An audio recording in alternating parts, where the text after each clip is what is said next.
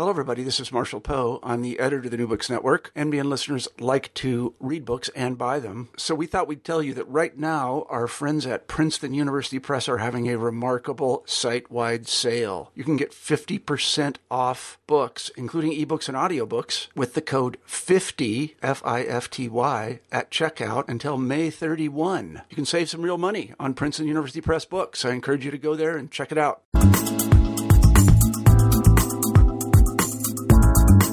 Welcome to the New Books in Popular Culture podcast. I'm Professor Matt Sienkiewicz of Boston College, host of the channel. Just a little housekeeping before we begin. If you'd like to give feedback on the podcast or suggest a book for us to discuss, please send me a tweet to @MediaStudied. That's in the past tense. Also, we're on iTunes, so subscribing, rating, and reviewing are all appreciated. This week's episode is somewhat unusual, as the topic of discussion is Baseball Prospectus' 2014 Annual, a yearbook of sorts that both previews the upcoming baseball season and provides readers a look into the state-of-the-art in baseball analysis, both in terms of advanced statistical metrics and increasingly subjective player scouting. Though the book is not a traditional work of scholarship, it offers many of the virtues that one hopes to find in the best academic projects. It questions our assumptions, showing that what we think leads to success on the diamond often does not. It builds on previous insights, positioning itself in the tradition begun by the legendary Bill James's baseball abstracts from the 1980s. And perhaps most importantly, the book has shown itself to be increasingly willing to be self-critical, evolving in its methodology as new evidence and ideas come to light. It is also, of course, a lot of fun to read.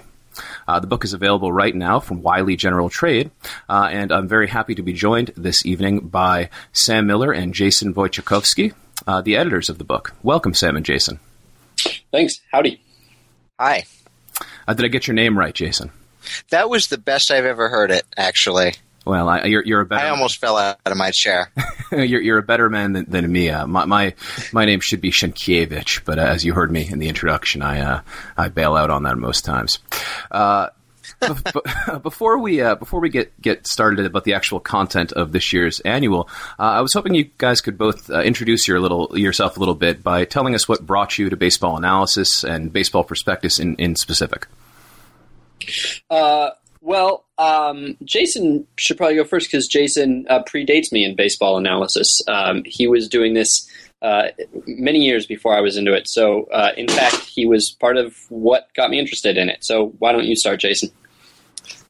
So Baseball Prospectus is actually what brought me to baseball analysis. I was in college. I was a college, first or second year, and somehow found a link to Baseball Prospectus. This is actually when the site was free entirely. It was more or less a blog collective more than anything else. And I started reading it. I started reading the annuals, and I completely fell into it wholeheartedly, I guess. I hadn't really had exposure to the stats and stuff in the past, but I am a giant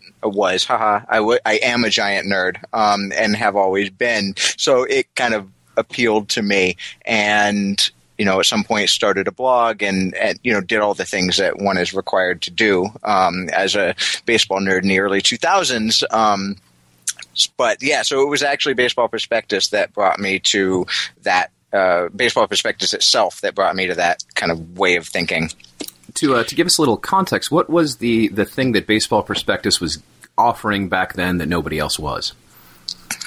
I think it was just a willingness to question. At the time, I think there was a lot of talk about like the book, managers' books and managers' ways of doing things and general managers' ways of doing things and media analysis of things. And, every other column would sort of denigrate the RBI.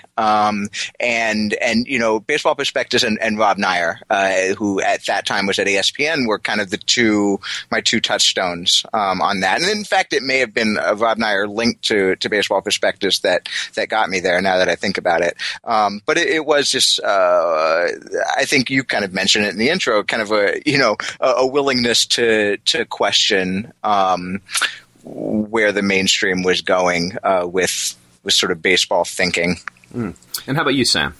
Yeah, I also was a big baseball nerd growing up, and in a lot of ways, my identity as a child was being the kid who was really smart about baseball and could therefore talk to adults at his dad's various work functions. So I got a lot of kind of sense of personal value from knowing about baseball, and so around the time of Moneyball, I don't remember exactly how I was exposed to the movement, to what was, kind of at the time was sort of an ideological movement.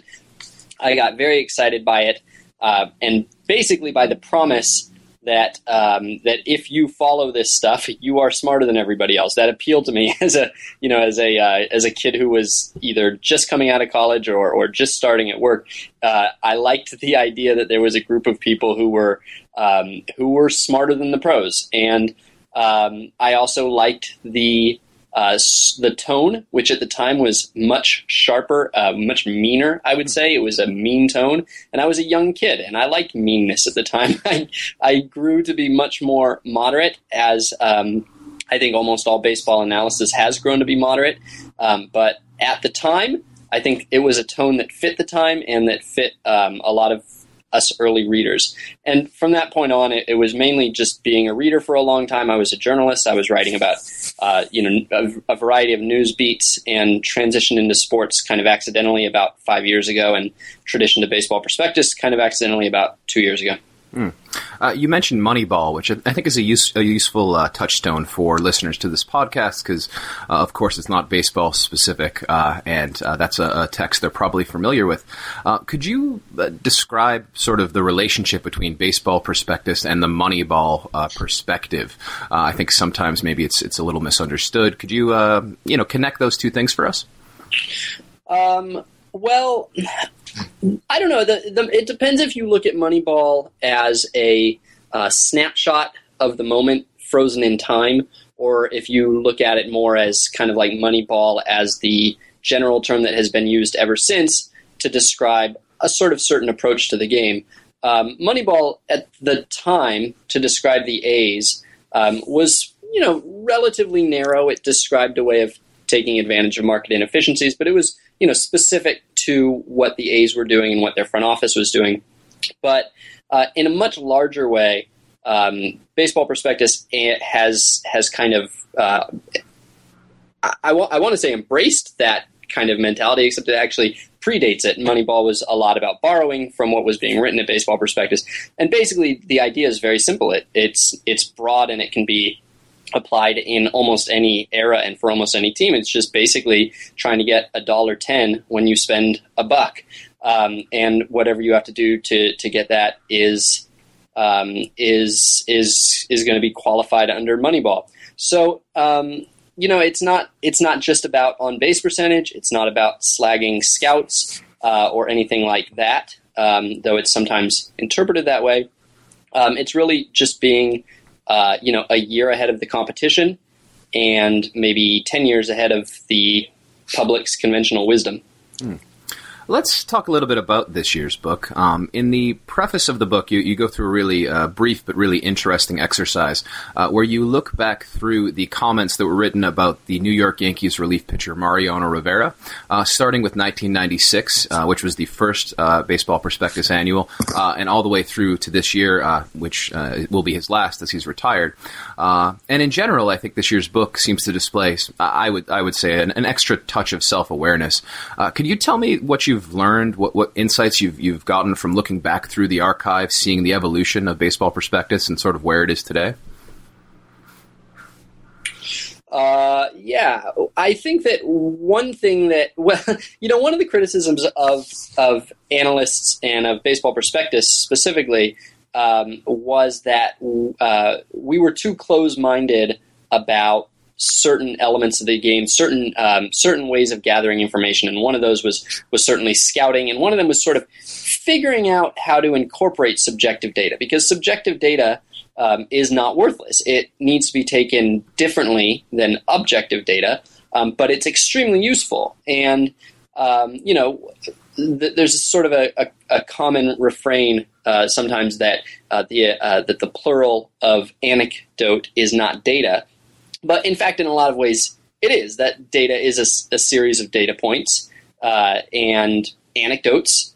For any doctor who's ever asked you, how you feel when you eat this or when you go outside or whatever, they're basically collecting anecdotes. And so we were being closed-minded about that. And so one of the things that's interesting to read is that there was a very critical tone in the writing at the time that said that baseball was closed-minded and baseball was ignoring this data and baseball wouldn't listen to everybody who was smart. And I think that there's been an acknowledgement by pretty much everybody since then that, I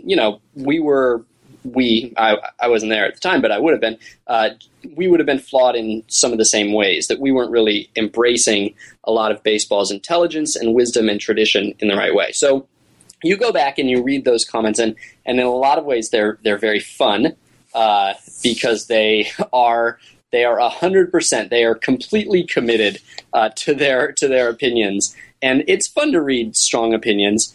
They're also fun because some of them were incredibly wrong, and it's fun to read things 15 years later that somebody just got wildly wrong.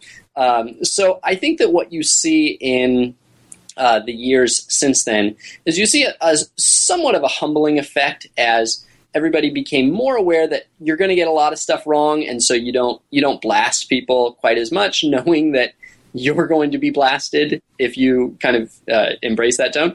And I think what we hope has happened is that there was a moderating effect in the end of the last decade, the beginning of this one, and now we're, I think, all sort of finding this voice that is lively and vibrant in a way that's more respectful, more inclusive, but just as sharp as ever. Did you have any specific examples of these things that are sort of wonderfully wrong now that when you look back sort of promote that humbling effect? Yeah, well, you can pretty much, if any player who's played for long enough will have 15 comments, and there's going to be at least one in those 15 that's horribly wrong. But with Rivera in particular, there was I would say about a 3 or 4 year window where, I don't remember this because this predates my involvement in baseball analytics, but there seems to have been something like a consensus that Mariano Rivera was on the brink of collapse. And this was when he was like 28, 29. This was like his third and fourth seasons of his career. And so there are these comments that are like, a lot of troubling signs here, and I don't know what the correct process would have been. There were probably troubling signs about Rivera at the time. That's part of what makes Rivera magical, is that he seems to defy conventional baseball strategy. He has one pitch. He's not a hyped top prospect with a 99-mile-an-hour fastball. He did things differently. It was unforeseeable, and yet it is also very amusing to read those and know that they're describing the downfall of a guy who would be the greatest of all time at his particular role. Right, yeah, and for those who aren't familiar with Mariano Rivera, very famously he had one pitch, and he went with a 20-year career, give or take, without ever really slowing down. It almost it looks as though he would still be at the top of his game if he hadn't retired. Now, Jason, you said that you were sort of following this stuff from the very beginning, and you guys mentioned in the preface use the term culture war. That there was a culture war period. I presume you mean between sort of the baseball establishment and these outsiders at Baseball Prospectus. Do you remember it as a culture war, Jason, when you were first kind of logging on and seeing this? Was it part of your experience as being in that kind of a battle? Yeah, I absolutely do. I was not, even when I started writing, I was not read widely enough to be really part of the culture war, but I still felt like I was reading, the people that I thought were right. And it did feel like a culture war because, I mean, you still see it a little bit. You see the certain writers who haven't left behind the old ideas and who still think that, that name calling of and related tactics of outlets like Baseball Prospectus is where they want to be. But there was more of that then. And there was a lot of, criticism on both sides of the other side. The front offices, the actual teams themselves, I think, mainly stayed out of it, not even consciously necessarily, but because when would they have an opportunity to address it? It's not like the writers who interviewed them, general managers and managers every day were asking the questions that we were asking because they weren't us. And these days, many of them are us. So they are approaching those questions differently. But no, at the time, it certainly felt like a battle, and it felt, in retrospect, it's like, why did we care so much? But there was a sort of power in kind of it almost like knowing we were right because we had data, and every time that the other side argued against that data, they didn't have data of their own, and so but they had 80 years of tradition. So that was essentially the two sides, and of course, the side arguing from tradition feels like that's. It kind of goes down along the levels. It's not just at the level of whether bunting is good. It's the level of how you should analyze whether bunting is good and whether you should kind of defer to authority. Should you listen to baseball's managers when they say that bunting is necessary? And, quote unquote, our side did not think that we should. And their side did. And, you could go down among sort of various levels of the fight, but it always felt like certainly a fight, not just we'll talk about our things and you'll talk about your things. And as silly as it kind of looks in retrospect, there is an element of that gave all of this energy and that led to a lot of really great writing and that led to a lot of really great research and led to a lot of us starting blogs that we probably never would have started. I mean, there's a blog called Fire Joe Morgan that was very seminal about this. And basically, Fire Joe Morgan would take terrible sports writing by traditional sports writers and just tear it to shreds and break it down in a very funny way. And it was just a humor site. It wasn't nothing more than a humor site. And I think even they sort of acknowledged that in retrospect, there's like this weird ambivalence because of how kind of mean they were to old men who were just doing their job. And yet, like, there are actual baseball players who are into sabermetrics now and who talk about how it was Fire Joe Morgan that got them into it. So there's this weird way that, like, we're both sort of embarrassed of having lived through that era and also, like, sort of nostalgic about it. It led to a lot of really good things. And there does seem to be, or at least you could make an argument, I'm not sure if you guys would, but that there's more at stake here than just a discussion of baseball. You describe the received wisdom about when it's good to bunt or not, and versus what the data says. And, assuming the goal is to win the game, there's sort of a received tradition as to the best way to accomplish that, and then there's a data-driven one. And really what you're doing is fighting superstition, right? You're making an argument that where data is available, it ought to be used. Do you consider yourselves, do you think about the non or beyond baseball applications of what you do, or do you guys just write about baseball and that's where it stops? Yeah, go ahead, Jason. These days, it's kind of hard not to think about the larger applications because of where Nate Silver has gone. Nate Silver made his name at Baseball Prospectus and made his name with a projection system that sort of helps project players, what players are going to do in the upcoming season, and also made his name as an astoundingly good writer. Given his data skills, it's kind of unfair that he has both of those skills.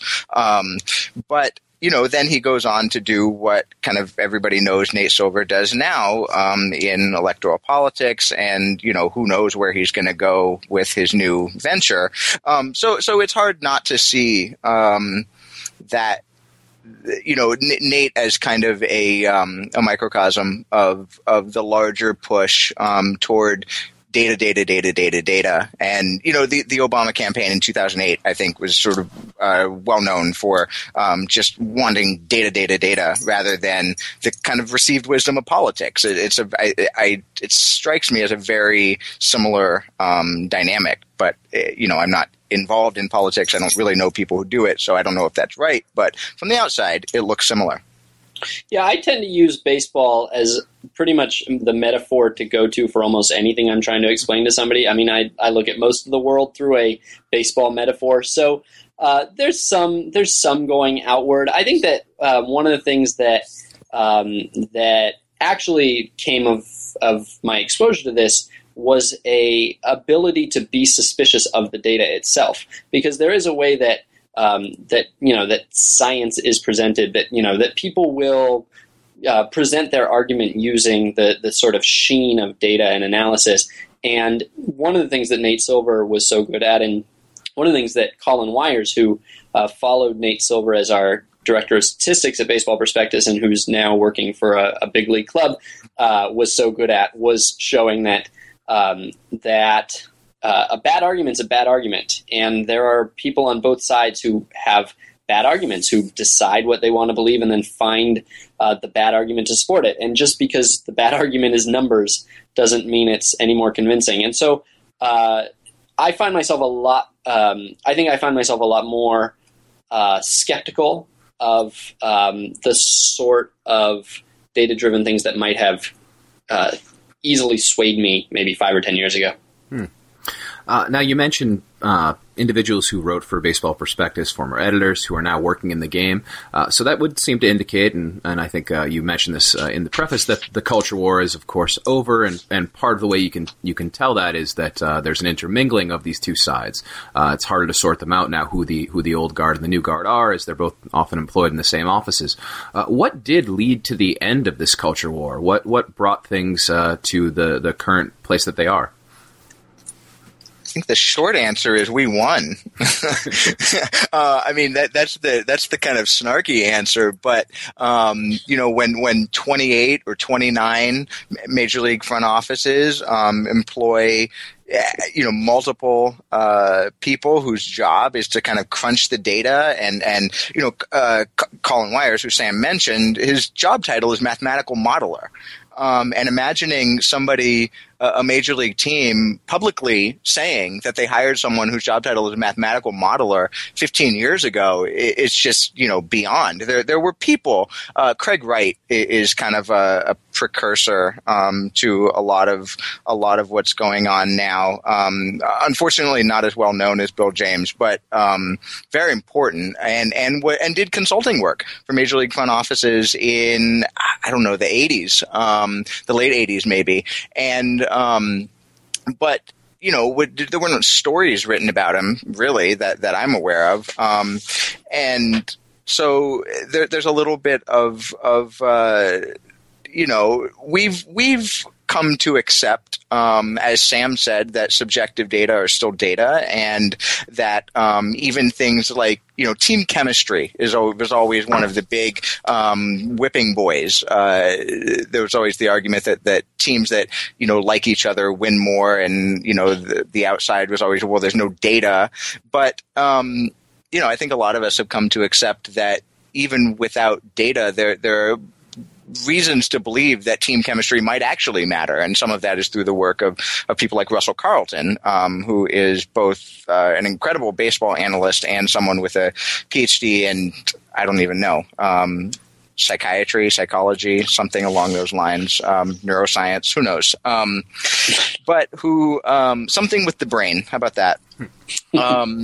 But so we've sort of come to accept that, but I think the teams kind of, I don't want to use the word co-opting because it sounds negative, but the teams bringing in that kind of thinking, I think made it hard to argue that there's still two sides. I mean, the question, of course, then becomes, why did they bring you guys in? I mean, it would seem the answer is that you were able to show that you could provide competitive advantage. Is that sort of all it comes down to? Is they want to win, and you guys convinced them you could help them win? And our guys work for very cheap as well. That helps. Right. Yeah, one of the things that relatively recent analysis has shown is how much it costs to produce a win on the field by paying players on the free agent market. And it's such a tiny fraction of that amount to employ somebody who grew up from the age of 5 just loving baseball. And there's sort of like, it's become clear that there's kind of a baseball premium that baseball teams can pay people, probably a quarter, maybe just throwing a number out there of what they would get if they were working for IBM. Or some other, research organization where they were putting those skills to use, because baseball just has that kind of pull. So it's very cheap for baseball teams to try it out and employ a person or two and to take their advice for whatever they think it's worth. But apparently it's been worth quite a bit because these people have stayed on. I don't know any teams. I can't think of any teams that have, hired someone, didn't really like it, fired them, and just kind of moved on with their lives and went back to the old ways. Everybody has, they've gone more or less all in with this stuff. Yeah, so. Well, the Mariners are the example that Jason was looking for. Right. Yeah. That's a good point. Okay. I think, though, that also, I think there's just an appreciation that everybody has questions about baseball. I mean, the oldest old school guy has questions about baseball. And you just realize that there are some questions that can't be answered, by your coaches or by your scouts. And in the same way that I have questions about baseball that can't be answered by numbers. So I'll, when I'm lucky enough to, I'll talk to a minor league field coordinator or something, and I'm amazed by what he's able to teach me about baseball. So there's just, unless you're really aggressively stubborn, there's an appreciation that it's better to have more information than less. If you trust yourself to filter through it and use it right, why wouldn't you want to have it? And I mean, it became something of an arms race to have more nerds, and that creates a sort of momentum because nobody wants to be left behind in any part of the game, even if it's one that you don't naturally tend toward. It's probably worth, for a moment, just going over those economics. You mentioned that through your research, you've come up with a price per win. So if you're going to pay players, how much you have to spend in order to have a team that's likely to win one more game. What is that number, roughly? That's a hard question these days. There has come to be in the last couple of months a significant amount of controversy over the methods that people are using and the pools of players and things like that. But it's something in the range anywhere from $5 to $8 million dollars per win. I think is unless Sam wants to cast some doubt on that upper range.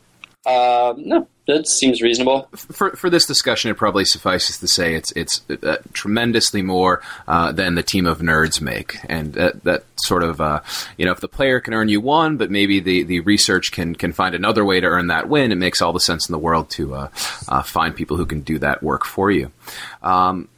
Let's talk a little bit about writing in terms of style. You guys mentioned in the preface again that you consider yourself second generation BPers, second generation baseball prospectus people, which means I take it that you grew up on these books.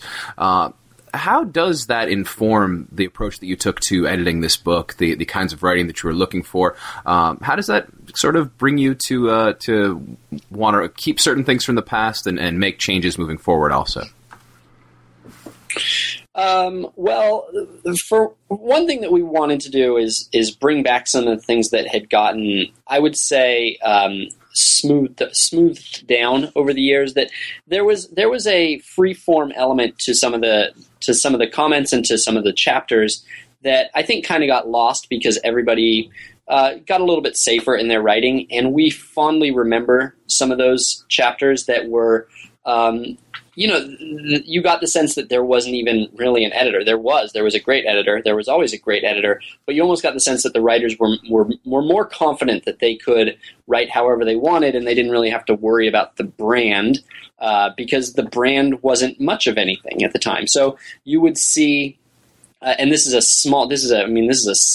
style thing more than anything significant. But you'd see a 20-word player comment next to a 450-word player comment, and 10 years later, though, when we were looking at it, every single comment was between 120 and 140 words. So we just wanted to sort of break up the monotony of it, and in a bigger way, the same thing with the essays. The essays used to really be the author's chance to expand on a topic in any way they wanted.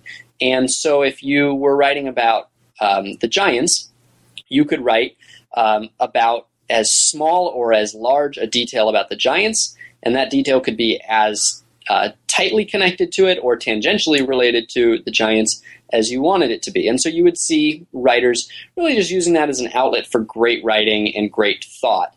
And over the years, it became much more that you would write specifically about the team, that you would write about how they did last year, how they're going to do this year, and what they're going to do the year after that. And so we knew that's kind of hard to read through 600 or 700 pages of that. And so our sense was that because of that, the book was probably being used more as a reference guide than as a book that you would read from page 1 to page 700 as we used to do it. So we wanted to bring that back. We wanted it to be a book that you would pick up and read all the way through instead of for 10 minutes while your tea is boiling. But as far as the style, there was always a kind of rhythm to a good comment that you could appreciate, that you could pick up on. There was a punchline in a particular place always. There was always something about – that's the amazing thing about these comments is that there's 2,000 player comments for 2,000 players, and yet each one is – when it's done right, is unique. You remember that comment. It's not simply, this guy throws this many miles per hour and, hit 240 with, in August. It's not just a collection of stats. There's a way of finding the thing in the player that makes him unique, that makes him different than the other Venezuelan shortstop in the system. And we wanted to recover that rhythm. I think we almost entirely picked people who had experience reading the books of that era, because that's a rhythm that you sort of internalize after reading it for a few years, and we really wanted to bring it back, and I think we did. Now, I think one of the sorry if I can interrupt. No, please. I think one of the challenges was figuring out what to, and it's one of the challenges in sort of baseball writing, internet baseball writing, I think in particular in general, is where does the liveliness come from when you're not spending every word yelling at a manager or a general manager? I think a lot of those old comments, you'd learn something about the player, and then you would learn something about how that player was overpaid or underappreciated or used wrong by the manager or something along those lines. That a lot of the humor would come from that, and there's the question of how to be funny without when you don't really have an enemy, and when you don't really feel like tearing down the player. I think nobody really enjoys reading comments about how awful baseball players are, because they're not awful. Every player in this book is an amazing baseball player, and so even when they're awful relative to their peers, it's not really fun to read about how they can't hit or they can't throw or whatever it is they can't do. So looking for that what's unique in them, but also what's funny in them, and I think kind of the way the internet has turned, the way certain sections of Twitter about baseball have turned to a certain absurdism has really influenced me, at least, and I think Sam to a degree. Just the ridiculousness of baseball players, but in a harmless, fun way, and I'd like to think that we tried to incorporate some of that into the humor and liveliness element in this year's book. I hate to put you on the spot, but of course it's intriguing to the listener. Do you have some examples of sort of embracing some of that absurdity or finding less mean ways to be funny that you think you've succeeded in this book? Well, you hate to put us on the spot, and yet you're putting us on the spot. I actually love to put you on the spot, Sam. I've mentioned this before, but my favorite comment in the book, and I don't think it's anybody else's, but my favorite comment in the book is about some AA pitcher who missed the year with shoulder surgery, and he's battled shoulder injuries his whole career. But he's still young. He's like 21. He was young for his level. And so the comment was something like, this guy missed another year for shoulder surgery. At 21, time is still on his side, figuratively, but a bad shoulder is still on his side, literally. And so I don't even really know why I like that so much, except I just think that's I don't know. I can't. I refuse to. I actually refuse to analyze why I like that. That's probably for the best. There's a comment about a player named Ryan Theriot who was basically Mike Fontenot. Mike Fontenot. Oh, it's Mike Fontenot. Oh, I get the Cajuns mixed up. Mike Fontenot, who retired. Am I right, Sam? Either forcibly or voluntarily. Yeah, but we didn't know that at the time, and so that I think, unfortunately, it won't come through in the book how genius this is. But the entire Mike Fontenot comment reads: Mike Fontenot just wants to celebrate and live his life, and that's and so it's a pop culture reference, and it's this very brief summation of the player. It doesn't necessarily make sense, but it's funny, and that kind of. It's lively. The other thing is that most of the people reading the book are giant baseball nerds already. We have kind of that advantage of not necessarily having to teach beginners. Although ideally, beginners will still read the book because I think we can teach beginners. The certain comments we don't really worry too much if a few of the comments in the book are really rely on a lot of knowledge about the game. And I think that Fontenot one is one of them.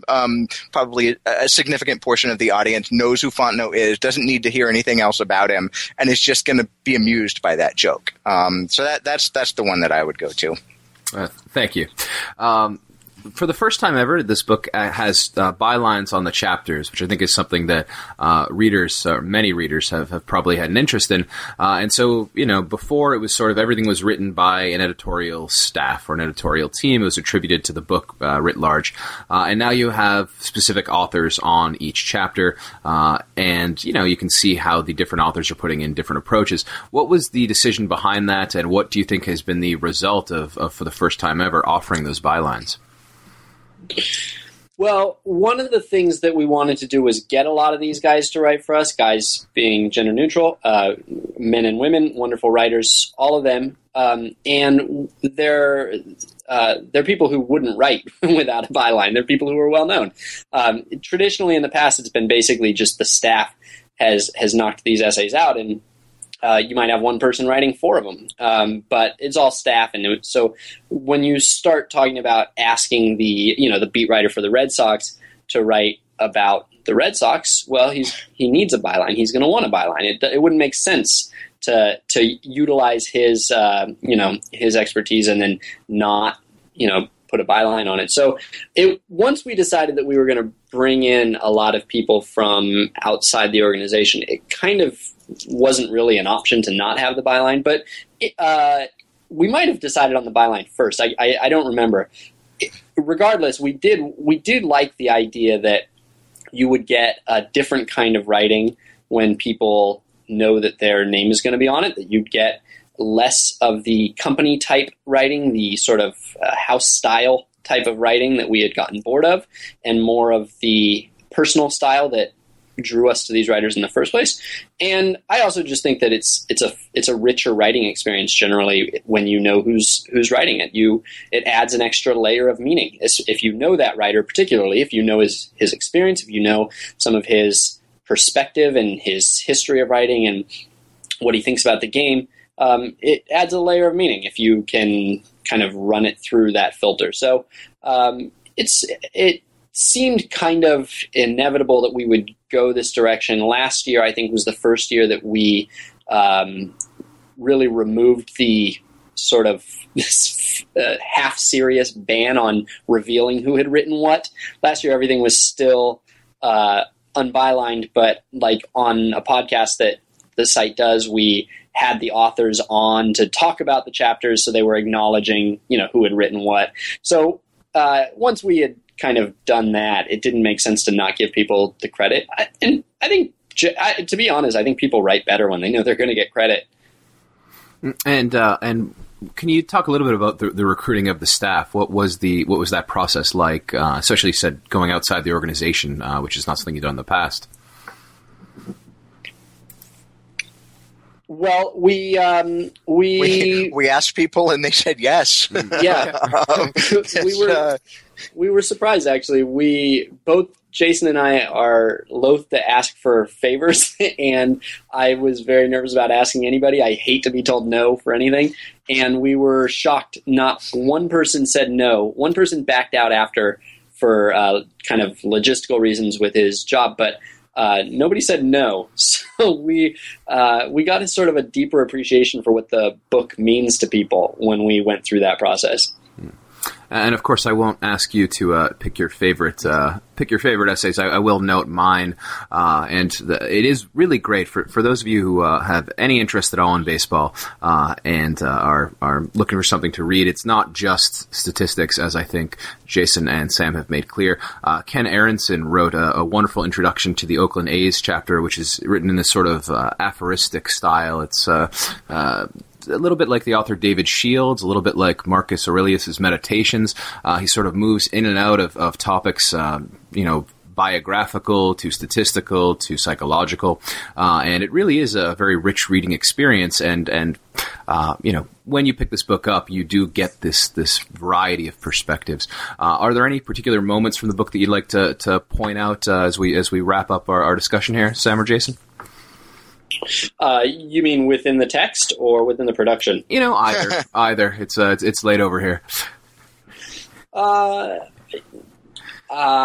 Probably not. I don't know. The thing is just kind of a blur at this point. We spent like 3 or 4 months editing it, and it was the first time we'd edited it, and so we were terrified that it wasn't going to come together at all, and that we were going to be the first ones ever to do it totally wrong. And at this point, we still haven't seen it. Most people have, because Amazon shipped it so wonderfully early this year. But ours are coming from a different direction, and so neither of us has actually seen the book, and so there's still probably a part of us that doesn't want to jinx anything by spiking the football. Like, I'll open it up, skim for that one horrible typo that we made 5,000 times before I start talking about how great the process was. How about you, Jason? Well, Sam talked about process, so I would just note that there are a couple of 3 actually freestanding essays that aren't connected to a team, aren't connected to any players. Dan Brooks, Grant Brisbee, and Russell Carlton wrote those 3, and they're 3 very different essays about very different things, but all are just unspeakably brilliant. And I think we were very lucky to get them and to have them and to have them in the book. That is another thing that I think the book got away from. I think sometimes in some of the earlier books there would be a really significant, important piece of research that would be in the book. And at some point the book became much more just the players and the teams, and the players and teams and players and the teams. And I think we call them fungos. I think those essays are a very strong addition to the book, and I would encourage people to read them first if you want to, or last, or in between. All right. Well, thank you so much for being so generous with your time. And I want to urge our listeners to click on the link on the New Books Network page, which will take you through to Amazon.com, where you should pick up your copy of this year's Baseball Prospectus Annual. Sam and Jason, thanks so much for this great conversation. I really appreciate it. Thank you. Yeah, thank you.